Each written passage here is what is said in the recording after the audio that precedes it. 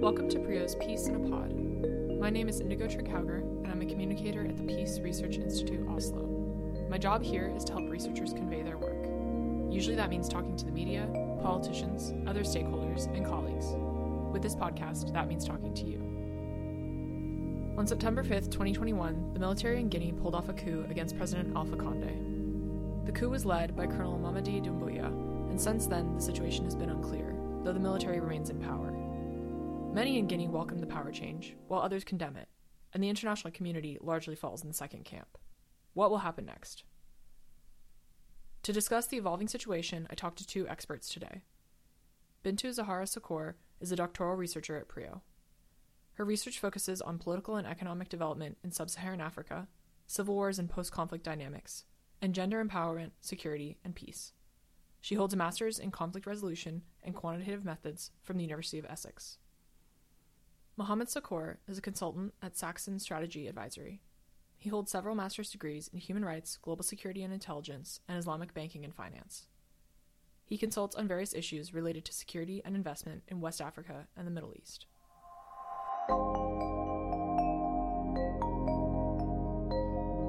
Welcome to the podcast, Zahara and Mohammed. Welcome back, Zahara. Thank you for joining me again, and actually on the same topic that we've talked about before, or one of the topics we talked about before, and that is Guinea. And we talked last year when things were sort of developing there. We've talked more generally about West Africa, but today we're going to be discussing the coup that just occurred last week. So just to kick us off, what happened? Yeah, thank you so much, Indigo, for having me. And I think the situation in Guinea, as you've seen, is ongoing situation. But from what we know for sure is on September the 5th, not last Sunday, but the Sunday after. So the Guinean Special Force Unit size power, basically, from President Alpha Condé in a coup d'etat. And the coup d'etat was staged in a response to a basically a long wish for a change and protest against Alpha Condé's following his basically the manipulation of the constitution, which is something we already discussed about. And this was basically what was special about this coup was it was led by a colonel called Mamadi Doumbouya and his team. And Mamadi Doumbouya had been a former French legionary, and he'd been scouted by Alpha Condé and brought to Guinea to like protect him. And also he's from Madinka's ethnic group, which is Alpha Condé's ethnic group. And the reason why I'm mentioning this because in the Guinea situation, there's been a lot of ethnical tensions regarding a lot of the political dispute, basically.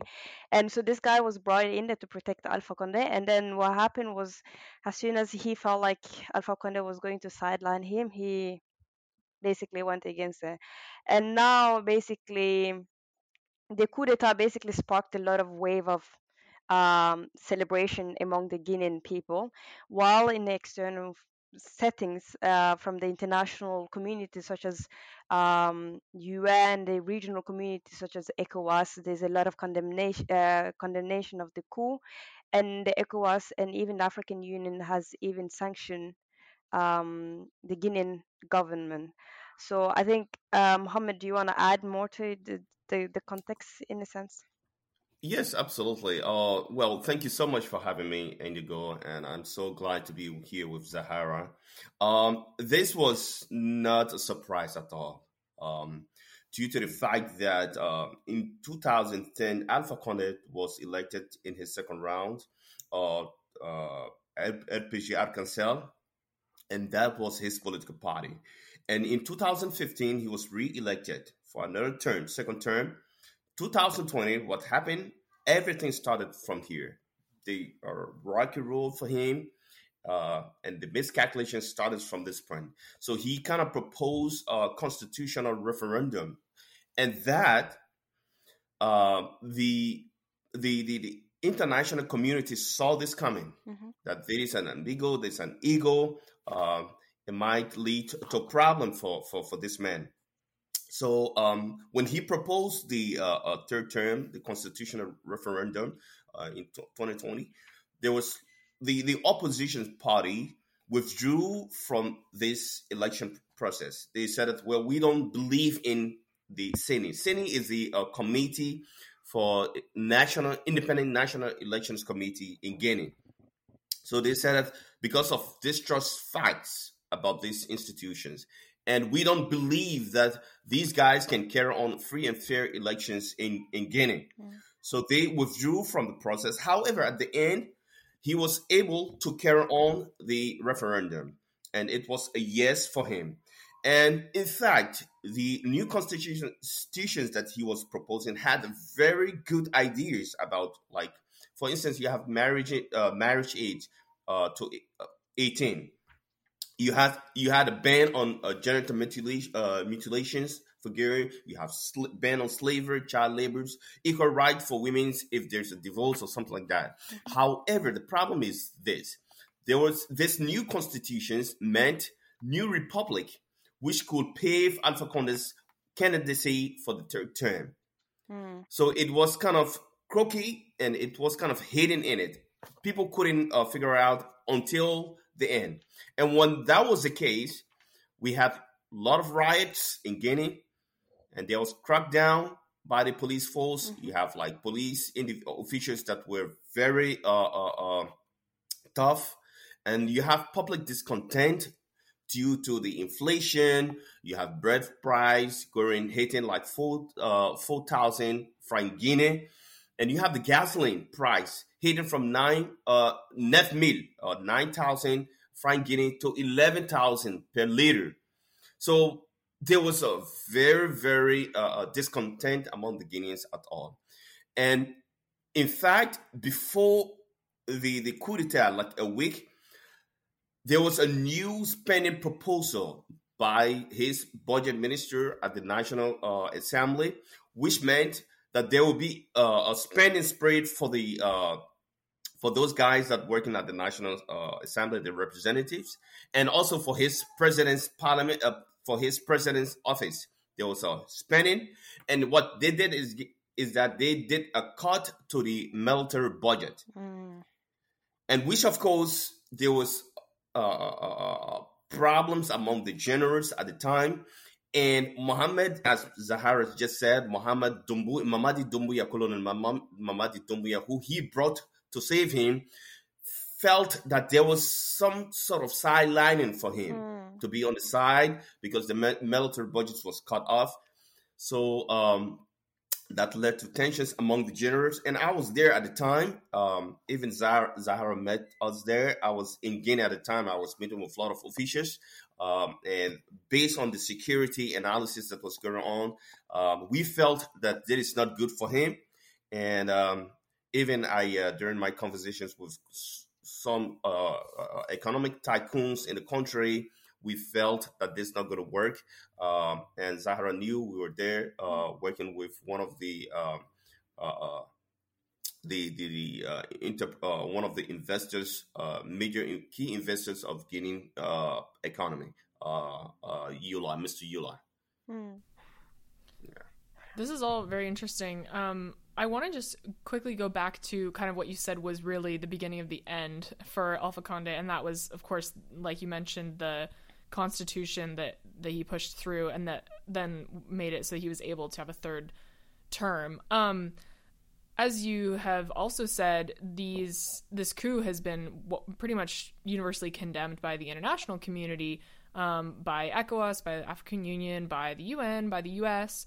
But what is it like for people on the ground? Because, of course, there were a lot of protests last year when he was able to just ignore this 2-term limit. There were mass protests. People were killed. People were arrested.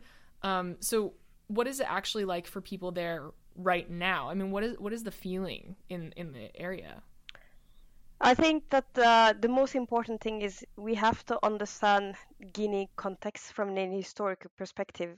This is not the first time the coup d'etat happened and people are celebrating about. So people from the local context, people were very happy. People, as he was giving specific detail in terms of the price of food and everything, people really had enough. And you have to remember as well the implications of COVID is really severe on the country, and this has really hit the economy, is hit various places. And you have also one of the dimension of the Alpha Conde regime has been the ethnical aspect, the really division among different ethnicity. And so people really felt very happy, and there was a kind of hope for people. But then we have to take a look back of, as I said, this is not the first time coup d'etat has happened, and if you look at Guinea's political development from colonial, from the end of the colonial time, from the French government all the way up now, it's been coup d'etat after the coup d'etat. But what is special about this coup d'etat is actually, like, the thing with Sekou Touré was actually he died, and then there was a coup d'etat. Lansana Conte came. The case with Lansana Conte was he actually died, and then Dadis took over.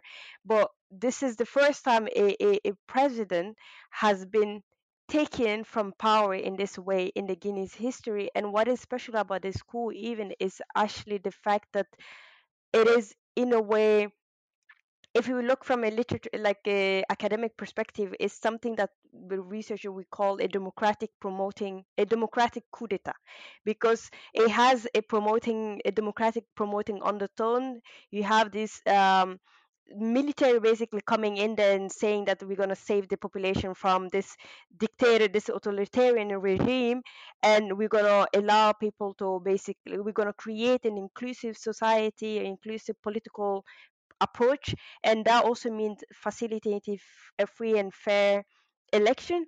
And what this does to people that have felt very alienated by the Alpha Conde regime, which, whether that's the Fulanis, or whether that's certain Malinke or Forestier or the part of Guinea, then they feel like, okay, now we can actually be involved in. So people feel like there's a new hope for us to be involved in this process. And I think that this is something we have to analyze from, not just in West African context, but also in the whole region context, where you have leaders going from being activists, democratic activists like Alpha Conde, and suddenly turning to authoritarian regimes over very night, manipulating constitution, which is crisis that we've seen over time, misconception of power, personalizing power. And this is exactly what this military regime is saying, this combating, and which makes people so happy.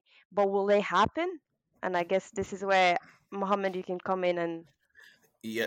Oh, well said by Zahara. Really, this we have a lot of people in Guineans jubilating. I mean, on the street, happy, joyful. Basically, in the sub prefecture sub place called Ratoma. Basically, you have Bambeto, you have Ratoma, and all these places. Alhamdulillah, they were happy, and their thought is that, well, they just got rid of a dictator. We have been free. We have been liberated. Nous sommes libres maintenant. That's how they used to say. That's how they say it. So people were dancing happy because, as Zahara said, a lot of people felt that they have been marginalized. They are not involved. He has personalized the whole politic of Guinea to be only about Alpha Conde. So people felt that, no, there is something that it cannot go anymore. It has to stop. There should be a break onto this. He was doing good in terms of economic wise, but the vast majority of the Guineans didn't realize it on their lives. You have investors from China tapping into the mineral resources, the bauxite, the iron, the gold. All these are things that people benefited from. But the problem is that the vast majority of the Guineans are struggling to get even $1 a day for their livelihood. And in the context, as just Zahara mentions, there's a lot of ethnic things attached to this whole phenomenon. If you were to go in Guinea now and ask, vast majority will say, well, we just get rid of a dictator. Why? Because he brought us what you call a third term phenomenon, which of course we didn't allow, we didn't agree. But on the other hand, there are a group of people said, well, it was voted on, it went to the court, the higher court, which of course is an independent institution, approve it. So that is something that you cannot never call unconstitutional. It was constitutional. It went to the court gave approval to it. The international community is being divided upon this. I mean, you have ECOWAS condemning it for what it is. You have ECOWAS sanctioning it, AU, the same thing, the United Nations, you have the United States, France, all of them condemning it. But there are other institutions on the other hand, like you have Turkey, let us say government. You have Turkey, China, Russia, Egypt. On the other hand, they were in full gear support for Alpha Condé and his proposal because of their agenda was the same, and he brought them in, gave them more opportunity. But as for now, the situation is fluid. Most Guineans are saying that we have get away with a dictator. But my concern here is going to be one point. After 2 or 3, because Zahara just touched on a very unique point, democratic coup d'etat. That is what we are now thinking, that the coup d'etat was a democratic way, because the military stepped in at the time. People were calling that, you know what, that is enough. We got enough of this dictator. Come and get rid of it. Save us. So militaries just came out of their barrack and came and removed this guy.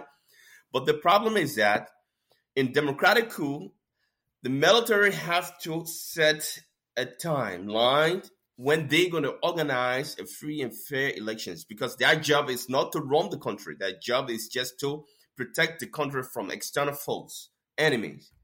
So, but if that start to run out, if people patience start to run out of that, then you're going to see people will get on the street again, stoning, rioting, screaming, and there'll be a lot of demonstrations.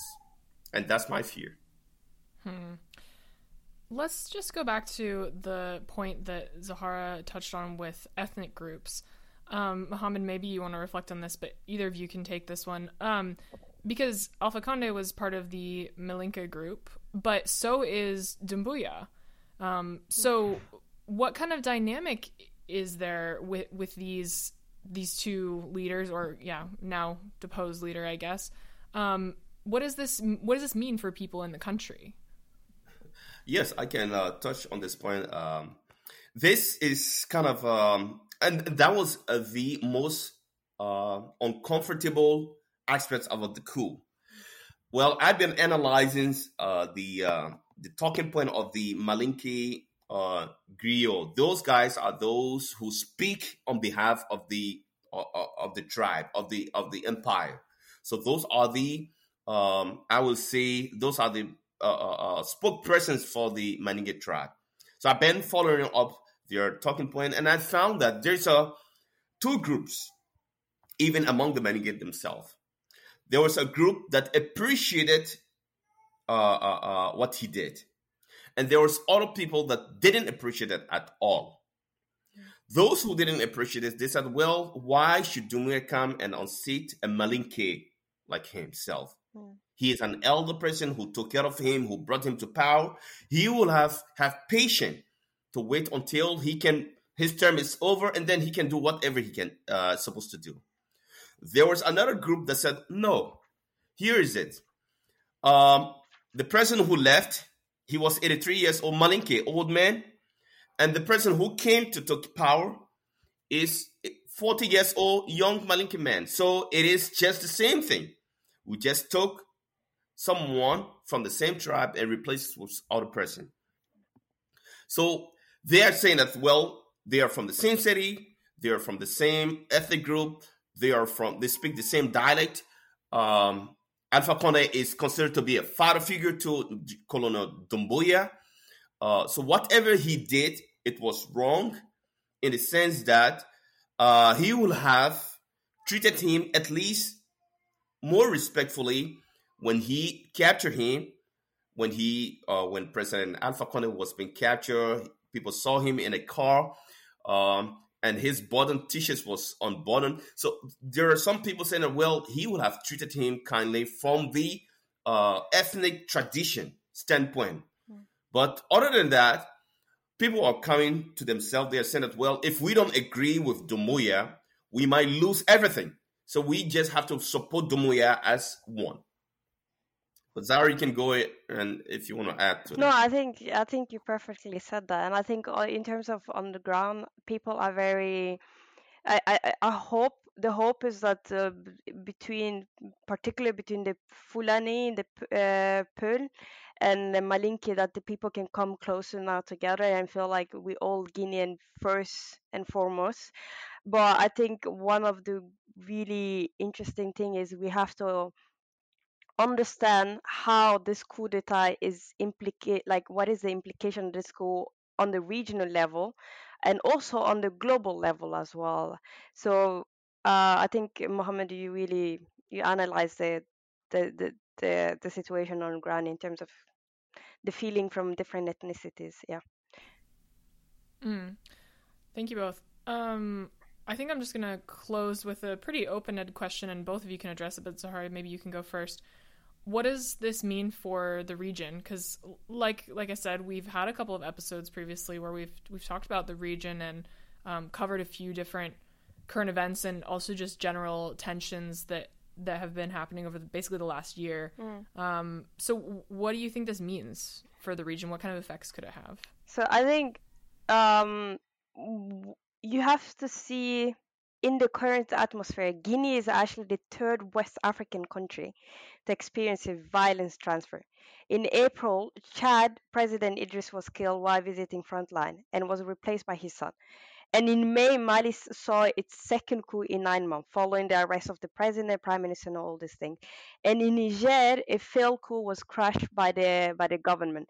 So what we basically seeing is a is a trend, and there's a two kind of trend we're seeing here. One of the thing we're seeing across this region, the Sahelian region, West African region, is constitutional crisis, a constitutional coup d'etat, where leaders come to power and then they basically do a coup d'etat against their own constitutions just to extend the powers. And then you see the symptom, the military coup d'etat is basically a symptom of the first coup d'etat. And this is a trend we're seeing across of the region. And the situation in Guinea has basically given people a kind of feeling, the military in a lot of these countries, that the people, if they feel like this is getting overhand, they can go in and take power. And a lot of these countries in Africa, since the colonial time, the military has been so close to power. There is no a check and balance between the military and the I mean the this civilian government. And that's a problem, because if the military and the international community has not put any kind of deterrence on the military, that you cannot go in whenever you feel like going, but at the same time on this elected president you cannot change the constitution as much as you want whenever you want, then we will continue to see this dynamic where a leader come, they become authoritarian because they have this misconception of power and personalize it, which lead to naivety and all exclusion, discrimination, all these things, grievances among people, and then the military feel they have to come. But the issue is the military intervention is, as we've seen across different contexts, different period, does not often lead to any good solution. So this is the regional thing. In terms of, just briefly, in terms of the global thing, I think Mohammed, you can come and just give some feedback there. We see how this is affecting the bauxite price globally. So this also has an implication on China's relationship with not only Guinea but also West Africa. It has an implication on U.S. interventions in terms of their support for security reinforcement trainings program that they're taking across the region as well. So it's this situation can have a trigger effect on the various part of West Africa if we're not really careful and handle this very sensitively. Mohammed, you want to? Yeah, very well said, Zahra. The What I see is that the spillover effects. Well, you will have a domino effect where one institution is collapsing, and then other militaries in other sub-regional nations will just imitate that pictures. Well, this person can do this. We all can do the same thing. So it will become a constitutional crisis, and you will see that the economic in the regions will be suffering. Violence will be up on the rise, and in fact, there will be a trend, as Zahra said. And one of the dynamic of it is going to be that there's going to be up to three possible trends into it. One, the leaders that just took power in Guinea, for instance, they will govern the country in a transitional government for 2 years, 1 or 2 years, and then they will transfer power to civilians through elections that might be observed by international community. And that is the most hopeful and promising way that we are thinking that this the Guinean story will be. However, there are other trends that really is kind of intimidating, where the military themselves, they will take they will lead, they will govern the country for indefinite months, years, and then they will transform themselves into civilian, and then run in order to get sympathy from the populations, because they will say that at this point we are civilians, and in most cases they will organize a discredited election where they will just do that in order to cave to the pressures of international community, diplomatic isolations, sanctions from top intergovernmental institutions. And this trend is something that is careful and is intimidating. And more than this, more intimidating than the second one that I just mentioned, is the fact that the military will come to power. They will govern for a certain period of time, but they will have no considerations for human rights, no considerations for those sanctions, those international pressures. And at the end, they will appoint a loyal confidence to them or another military to take the baton and rule the country for indefinitely. And this will have a tremendous negative impacts on the region. So we hope, till then, we hope and pray for the Guineans. Thank you both. This is a lot of food for thought. And yes, we absolutely have to have hope. I really appreciate both of you talking to me today. And maybe we'll have a follow-up once things become a little bit clearer in the country and in the region. But yeah, thank you both. Thank you so much for having us. Thank you. Thank you. Thank you for having us. Thank you. Thanks for picking Prio's Peace in a Pod. This podcast is a production of the Peace Research Institute Oslo, Prio, located in Norway. For more information, visit prio.org. Editing, recording, and hosting by me, Indigo Trigg-Hauger. Music by Martin Endemol.